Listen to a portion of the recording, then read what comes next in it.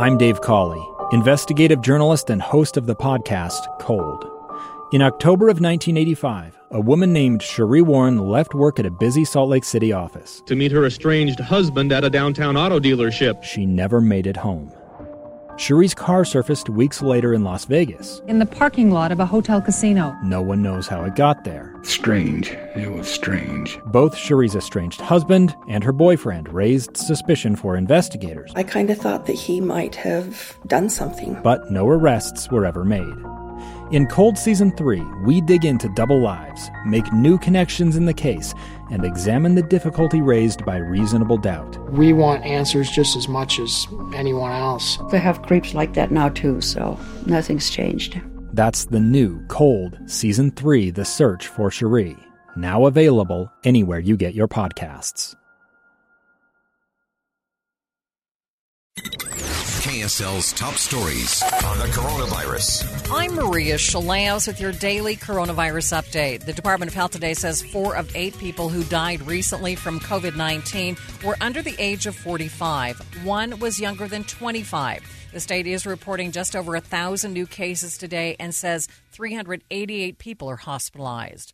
Next week, the first school district goes back to class in the state, and parents and teachers should be getting notified of COVID plans. KSL News Radio's Mary Richards has some of what we know so far. So far, no school district has said they are requiring masks. It actually is in conjunction with their county health department and county elected officials. Some school districts are saying they are highly encouraging and recommending masks. Others are saying, let's just leave it up to the parents and teachers to choose what they want to do. Many school districts also highly encouraging those vaccinations for students ages 12 and up and any teacher or staff member who didn't get one last year. Mary Richards, KSL News Radio. The Pfizer COVID vaccine could receive full approval from the Food and Drug Administration next month. Sources say the FDA is aiming to give full approval to Pfizer's vaccine by early September. The move could push more skeptics to get the shot. And several universities, hospitals, and the Defense Department are expected to issue vaccine mandates after full approval is given.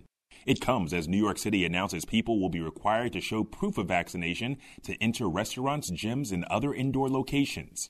ABC's Alec Perche reporting. Utah's biggest festival is welcoming people back in person next year, but only if they are fully vaccinated. KSL News Radio's Heather Kelly has more. The Sundance Film Festival is back in Park City from January 20th to the 30th of 2022, and live audiences will again be welcome after the festival was completely virtual this year. But a statement released from organizers says in-person moviegoers must show proof of full vaccination in order to attend.